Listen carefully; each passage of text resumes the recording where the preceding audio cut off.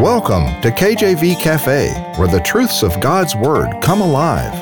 Grab a hot cup of coffee or tea and spend some time learning about our Savior and Lord, Jesus Christ. Listen now to Pastor Clark Covington of Heartland Community Baptist Church as he explores great insights from the Word of God.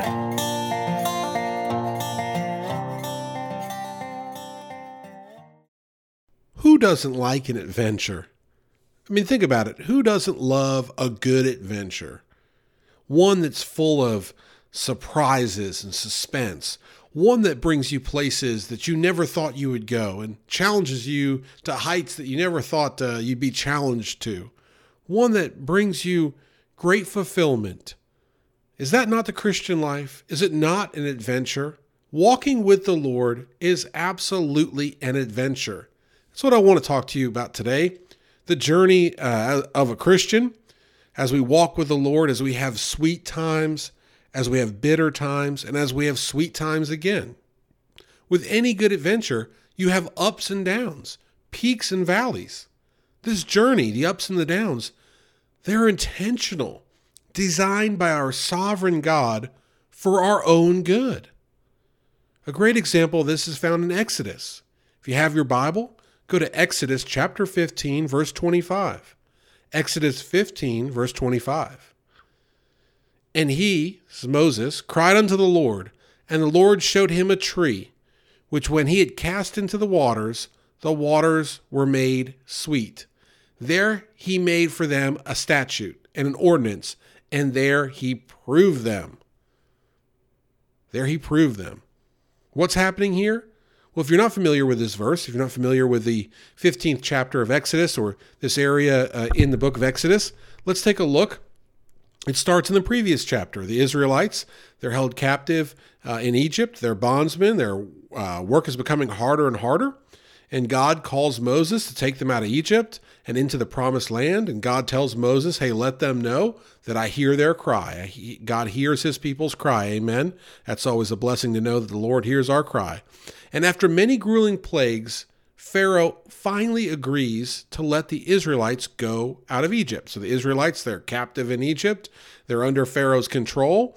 I got to imagine all these Israelites working hard as slaves probably benefited Pharaoh a lot and didn't want them to go. And he had, God kept hardening his heart. He kept sending these plagues. And goodness gracious, the plagues, if you read about them, they are outrageous. You've got frogs and you've got locusts and you've got lice and all kinds of things. Oh my goodness. And so what happens here? After many grueling plagues, Pharaoh finally lets them go. But he's not in the right spirit when he lets them go. And when he realizes what has happened, he gets word the Israelites are over there in the mountains somewhere in the thickets, stuck in a rut. He goes, I'm going to go after him. He's angry and he pursues them. He's got a deceitful heart. And God delivers the Israelites by splitting the Red Sea, delivers the Israelites. They walk across on dry land miraculously, and he conquers the Egyptians in the process. And so this is a great moment, a wonderful moment, and a song is sung to God for his great victory, and that's called the Song of Moses, and you can find it in Exodus 15, 1 through 21. And yet 3 days later, the Israelites hit some bitter water. So they had a big victory, then they hit bitter water, and we see that starting in Exodus 15, 22. And as our text verse shows, Moses then cries to the Lord, and the people are delivered from the bitter water to clean tasting water. And this happens at Marah. So do we see a pattern here? You have sweet, then you have bitter, then you have sweet. And that's what I want to talk about today. Firstly, the joy in celebrating a God-given victory. Look, if you haven't dug into Exodus, if you haven't studied the story of the Israelites being delivered out of Pharaoh's hands, as a matter of fact, if you haven't studied, just generally speaking, what Pharaoh was doing to them and gosh, how bad it was and how unqualified Moses felt and how God had done all these miraculous things to get them out of there. You have to go back and look through it. It's a wonderful scripture to see God deliver his people and to see so much familiarity. This is written so long ago, and it's a true historical story here, and yet there's so much that relates to us today. And so what do we see here? Exodus 15, 1 through 21. If you don't mind, I'm just going to read it, amen. There's so much power in God's word. I'm just going to read this here.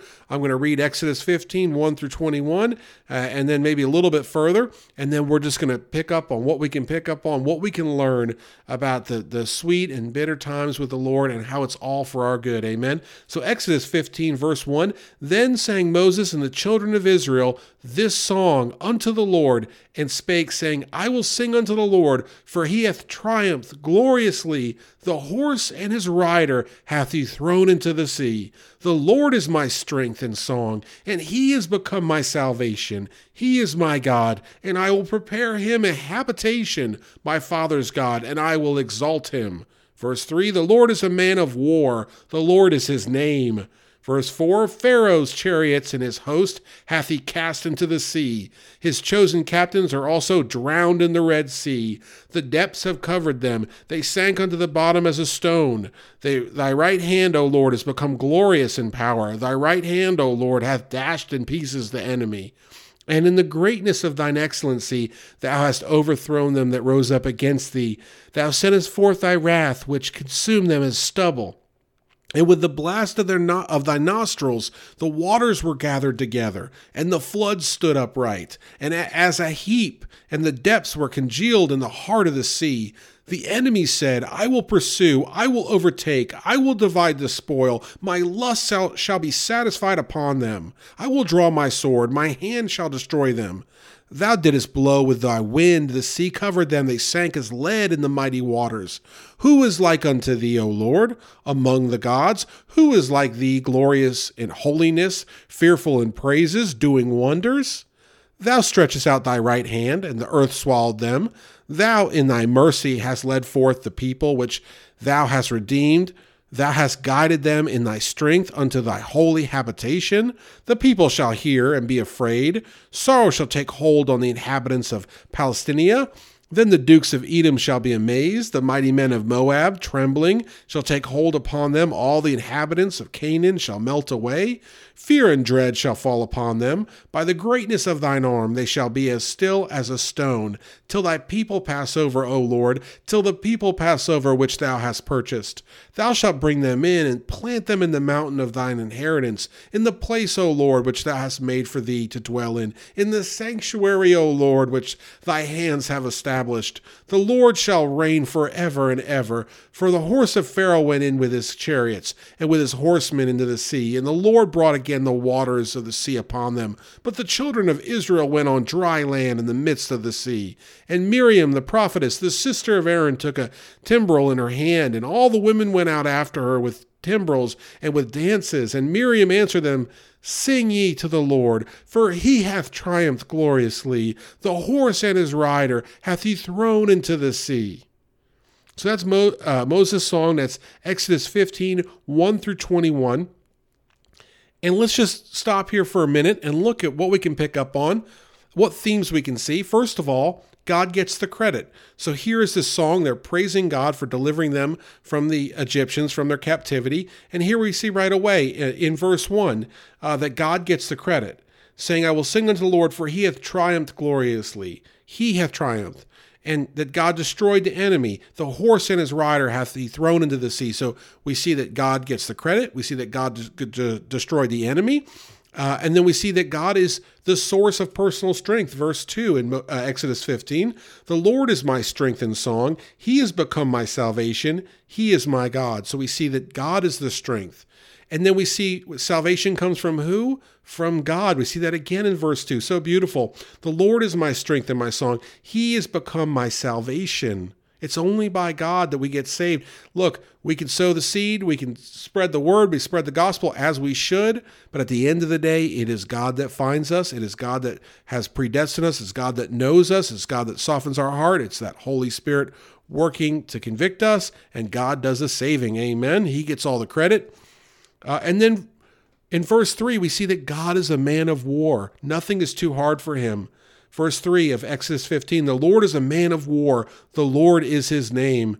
Our God is a mighty man of war. Nothing's too hard for him. He's not intimidated by any king. He's no respecter of persons. Amen. God uses his own natural elements as part of his rule and reign. We see that in verse 4 and 5. Pharaoh's chariots and his host hath he cast in the sea. His chosen captains are also drowned in the sea. We see again the sea, that God is using what he's created to destroy these evil people trying to hurt his people. Amen. We see in verse 6 that God is in full control. We see the right hand. And if you study the right hand in Scripture, it means power. It means authority. It means the proper direction. Jesus is sitting at the right hand of the Father now that he's ascended up into heaven. Amen. The right hand is very important. There's Scripture about how we will take God, take him by our right hand, or we'll take his right hand. And so he has all power there. We see he is responsible for his people. That's verse 7. And we see that man's ways are always defeated by a holy and sovereign God. We see that in verses 9 and 10. The enemy said, I will pursue, I will overtake. You see, interesting in verse 9 and 10, you could do a whole message on this in Exodus 15, 9 and 10. The amount of I's, I'll pursue, I'll overtake, I'll divide, I. Look, when it's all about man, it's nothing to God. It's an offense to God. It's nothing good to God. Amen. When it's I, it should never be like that. Because as John 3:30 tells us, he must increase, but we must decrease. I must decrease. So it is never about I. And that's what they were saying is, their lust was to do all these things. And God said, forget it, and drowned them out. Amen. So when we look at this, the significance we see in Exodus 15, do we stop to savor the victory when we're delivered by God? Do we give him the glory? We may not be running from an Egyptian king that enslaved us 400 years ago, that enslaved us for 400 years, but many feel like they're at a dead end with no way out. And yet God still gives them the victory. Can you remember such a time? There's been several times in my life that I never thought I'd get through it, and God delivered me through them all. And I just give this example as a testimony to the Lord's greatness in my life. And maybe you can relate to it. As a teenager, I grew up in a broken household. There was a lot of strife in the household. There was a lot of bad things happening. And I remember thinking, as a teenager, I'll never make it to my 20s. And then I made it to my 20s. I said, it must have been by the glory of God. And then as a 20-something, I was getting into all kinds of trouble. I was chasing after the things of the world. And guess what? I was empty-handed, brokenhearted. You know the story. Amen. I was afar off from God. And guess what? He delivered me out of that time. Even in my 30s, as I was close to God and as I was seeking his will and his way. And then I thought, hey, I'm going to get my crown of righteousness. Whoa, no, that's in heaven. Amen. Here on earth, what I got was asthma and allergies and all kinds of, I had untreated asthma. I could barely breathe. Amen. I didn't know what was happening. It was like my body was just almost rejecting me. I couldn't describe it. But I really was struggling a lot with that, especially in my early to mid 30s. And God amazingly delivered me from that and helped me get on, gave me some good doctors and gave them wisdom and helped me get on the right kind of medication. Amen. And I'm doing much better today. Not perfect, but doing much better today because of God delivering me. There's so much, even this past year. Oh my goodness. I'm just thankful to be here. Maybe you are too. Look, maybe you can't relate to some of these things I've said. Maybe you can, but if you can't, think of it, what God might have delivered you from in the past. Maybe it's danger. Maybe it was threats of danger. Maybe God's delivered you from illness. Maybe from crime, either crime being committed to you or you being involved in it. He's delivered you from that. Poverty. Maybe he's delivered you from that. Homelessness, abuse. Maybe he's delivered you from false gods or pagan religions. Maybe he's delivered you from the world's sinful system, from idols, from materialism, from covetousness. Maybe he's delivered you from the bondage of sin. If you've been saved and you've been delivered from that, amen, by the blood of Jesus Christ. Can we just stop a minute and thank him in prayer? He is so worthy to be praised. I really mean that. Dear Lord, we're going to stop here in the middle of this message and just say thank you. Thank you for delivering us, Lord. Thank you for helping us, Lord. Thank you for being so good to us, Lord. Oh, Lord, you are so good to us. We don't deserve it. We should be like the Israelites being delivered out of the Red Sea. We should be singing you a song of praise. Amen. We should be getting together and just singing and shouting and praising you for all you've done. And we shouldn't be groping around and feeling sorry for ourselves and taking pity and all these other things and looking around and being worried. We should just give all our burdens to you and continue to give you praise and everything. Can we do that here today, Lord? You are so good. We love you, Lord. In Jesus' name, amen. I just had to say a little prayer there. I hope you prayed it with me.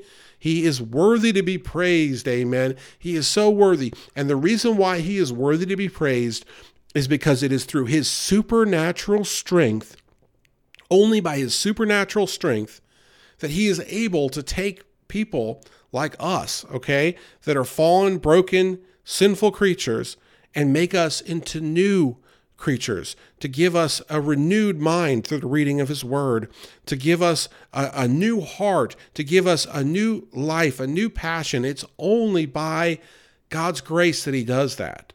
But here's what else he does. I don't know if you picked this up in our text verse here, but Exodus 15:25, it says, and he, this is Moses, cried unto the Lord, and the Lord showed him a tree, which when he had cast into the waters were made sweet. So the water had been bitter there in Marah, and then they were made sweet. There he made for them a statute and ordinance, and there he proved them. So God doesn't just deliver us with us doing nothing. He also proves us. You're listening to KJV Cafe. As you learn the great truths in God's Word, we encourage you to take the verses mentioned in this episode and study them, trusting God will open your eyes to a deeper understanding of himself. Now here's Pastor Clark with the rest of today's message.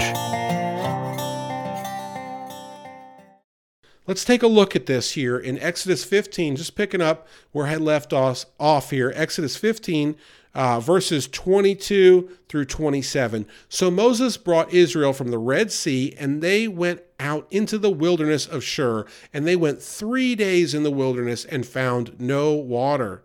And when they came to Marah, they could not drink of the waters of Marah, for they were bitter. Therefore the name of it was called Marah. And the people murmured against Moses, saying, What shall we drink? And he, this Moses, cried unto the Lord, and the Lord showed him a tree, which when he had cast into the waters were made sweet. There he made for them a statute and ordinance, and there he proved them, and said, If thou wilt diligently hearken to the voice of the Lord thy God, and will do that which is right in his sight, and will give ear to his commandments, and keep all his statutes, I will put none of these diseases upon thee, which I have brought upon the Egyptians, for I am the Lord that healeth thee. And they came to Elim, where were 12 wells of water and 70 palm trees, and they encamped there by the waters. That's Exodus 15. That's wrapping up. We just did all of Exodus 15 here. Amen. On the radio. That's great. But as you see, they had the goodness. And if you look at just visually in Exodus 15, the majority of the chapter is that sweetness. I love the part there. Miriam, Moses' brother Aaron's sister, I believe it was, grabs the instrument and is dancing and singing. You just kind of see this and visualize. It's great. And then 3 days later, what happens? Oh, they hit that bitter water, don't they? 3 days later, they hit that bitter water in Marah. And that's life, isn't it? You know, we see one of the marks of Christian life is the constant arrival of struggles following godly successes. Mark it down. When God blesses, the devil's going to fight. When you live for God, you are against a world system run by the devil and his fallen angels. And that world system will put you on the chopping block. Why would God allow this? It is a test of faith. Do we just love him in the good times? Or are we faithful to trust him in the struggles? Do we follow his commandments? Or do we just wait for him to bless and live like sinners? This is where God proves us. Remember, all the followers of Jesus that were there for the miracles, but departed when Jesus told them to take up their cross and to die to self. You'll find that in John chapter 6, verse 66, John 6:6. Or to let the dead bury the dead and not to turn from the plow to be fit to follow him. You find those in Luke 9. You know, you find some very sobering verses that when people in John 6, verse 66, when people realized they were not going to get an easy go here with the Lord, and they'd have to do something, they'd actually have to make him really the Lord of their life and follow him, they left. John 6, 26 through 27, a little bit earlier in the book of John, Jesus calls us to a life of selflessness versus the world, which calls people to a life of selfishness. You see the difference, how the devil perverts things? Let's look at John 6, 26 through 27. Jesus answered them and said, Verily, verily, I say unto you, ye seek me not because ye saw the miracles, but because you did eat of the loaves and were filled. Labor not for the meat which perisheth, but for that meat which endureth unto everlasting life, which the Son of Man shall give unto you, for him hath God the Father sealed. Amen. And then Matthew 16, 24 through 25. Then said Jesus unto his disciples, If any man will come after me, let him deny himself and take up his cross and follow me. For whosoever will save his life shall lose it, and whosoever will lose his life for my sake shall find it. So God allows trials to come in our way to see if we will turn to him, if we are exhibiting godly character, or we are just loving him for blessings and not willing to endure what he has endured for us, the cross on Mount Calvary, pure selflessness and love like no other. You see the idea here that God is trying us, is proving us, and that God clearly wants to see who truly has made Jesus Lord, who really is saved. Amen.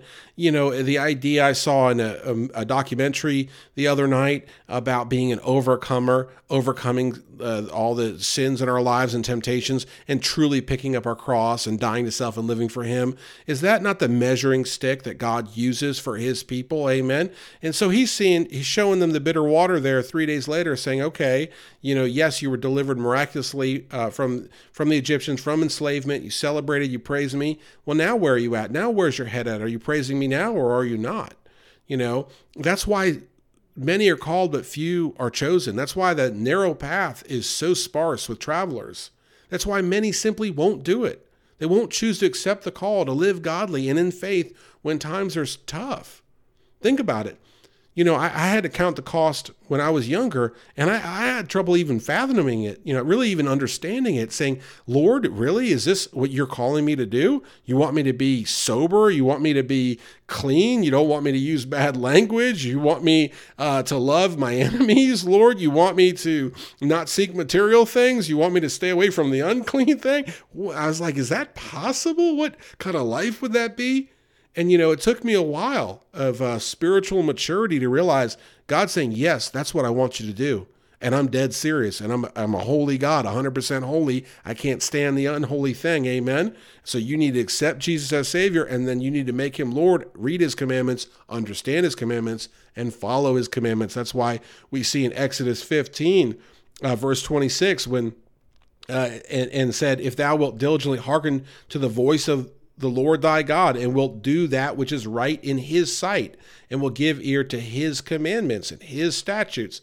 That's what they're saying. That's how God's proving people. I said they're saying, but that's what's in the book of Exodus, and that's how God is proving his people. And no, we don't live by works. No, we don't have a works-based salvation. We are saved by Jesus Christ, the blood on the cross. That's it.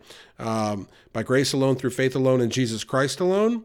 That said, when we're saved and we make him Lord, we are to live for him, and we are to show him we love him. And there's a lot of scripture on that. And, you know, there's scripture on Jesus mentioning, you know, if you love me, you'll follow my commandments. Amen. And so we're supposed to do that. And that's kind of what God's underscoring here in Exodus 15 with Moses and the Israelites and the water at Marah. And then you see after that, they come to where? They come to Elim. So God provides a blessing. He gives them sweet water even more. He gives them an oasis there with palm trees and plenty of water. And you see how quickly the fortunes change. First, the water was made clean where they were at. Then Moses, his faith is rewarded, and they pass on to this great place in Elim, and it shows God's incredible power to resolve any situation at any time of his choosing. It shows a reversal of fortunes for the Israelites. And I have to believe this led to some repenting among some Israelites that had been murmuring, because They're delivered from Pharaoh, and then immediately their unbelief sinks in 3 days later when the water's bitter, and then they're delivered from that and they have clean water. And then God's like, just in case, I'm going to deliver you to an even better place. And they realize that God has this power. They must have been repenting.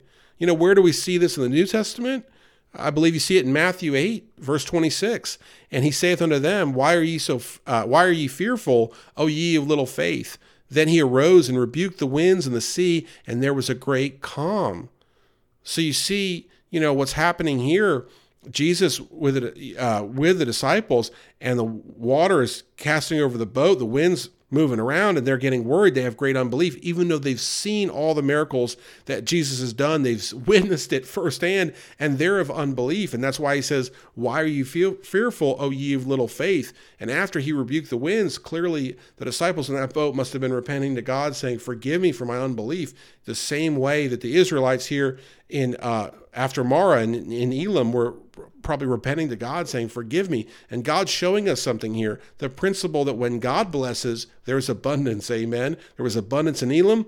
There's abundance with the fishes and the loaves. That's Matthew 14, verse 14 through 21, feeding the 5,000. There's abundance when you look at our God as the one that has a cattle on 1,000 hills, Psalm 50:10. Or you can even look at Job with ending up with twice as much as he had before, and that's Job 42:10. So we should give God glory in all times. In times of joy, we should. How? By stopping and thinking about it and vocalizing it to him in prayer and in our conversation, our testimony. We should do that. But we should also trust God in times of trials. How? By having faith, trusting him. Real trust is putting our fate in his hands through faith. This idea that we're not just saying we trust God intellectually, or we're saying, oh, we've applied it to our heart, oh, we really trust God, but trusting God to the point of saying, here you go, God, I trust you. I'll wait for you to deliver me. I'm not going to get ahead of you. I'm not going to hedge my bets. I'm not going to do something extra. I'm not going to do something you don't want me to do. I'm not going to go back to the world. I'm going to believe you will bless. And that's when we see him do such great things, isn't it? And we can and should trust him and give him glory in times of deliverance by firstly recognizing these times and then taking the time to glorify God in our hearts and our minds, souls, with prayers of thanksgiving, and also vocalizing it, testifying to others of his great work in our life. I believe that's so important. We're here to glorify God. God delivers us from an amazing situation. What do? Just bury it somewhere and don't tell anybody? What do? Just thank him in private? God forbid. We should give him the glory. We should never be ashamed of our Lord and Savior, Jesus Christ. We should never be ashamed of the great stuff he's doing in our life. Amen. We should never be ashamed to stand up for Jesus Christ and say, he has blessed me yesterday, today, and tomorrow, no matter what. It's a blessing to serve the Lord. It's a blessing for what he's done. I can see his hand here, here, and here. That testimony is powerful, and that could very well lead someone, soften their heart, lead them into the church house, lead them to the Lord, lead them to salvation, amen. Give them that belief. So where did the Israelites end up? They ended up in an oasis, a place of great resources, and they were also free. They were no longer in bonds. So we've got some closing applications here. When we trust God in all times, we're brought to a place of freedom from the bondage of sin on earth, freedom from the devil, and freedom from the second death. That's hell. And we have abundance. We trust the Lord, godly joy and peace and wisdom that only he can provide. Look, I mean this. I would rather have godly peace than really almost anything else. Because when you have godly peace, you have that closeness with Jesus. It's priceless. You can't put a price on it. The world may not understand it. Amen. But God knows, and if you're a Christian, you're close to the Lord, and you know the peace I'm talking about, it's priceless. And you have security. What happened to those that enslaved the Israelites? They were utterly destroyed. We are secure with God now and forevermore. He is our refuge. He is our defender, amen. We are secure in him. Thank you so much for listening today. I hope you enjoyed the message. Keep God first and foremost in your life. Trust him, and he will deliver you as he delivered the Israelites. He will deliver you. Keep trusting him, keep your faith, and keep serving him with your whole heart. Pastor Clark here. Thank you so much for listening today to this radio broadcast. I Just would like to remind you that if you like what you heard and you want to listen to more, visit kjvcafe.com. That's kjvcafe.com. We've got great messages on there. We've got YouTube videos on there. We've got audio recordings on there. And there's links to our social media. You can even send me an email if you want to. But just check it out if you have time, kjvcafe.com. Thanks for visiting the cafe today. Our goal is to inspire you with the truth and depth of God's Word in a straightforward manner. Do you know Jesus? You can today. Visit kjvcafe.com to learn more about God's great plan of salvation for all of mankind. Until next time, remember, as Matthew chapter 6, verse 33 puts it, "Seek ye first the kingdom of God and His righteousness."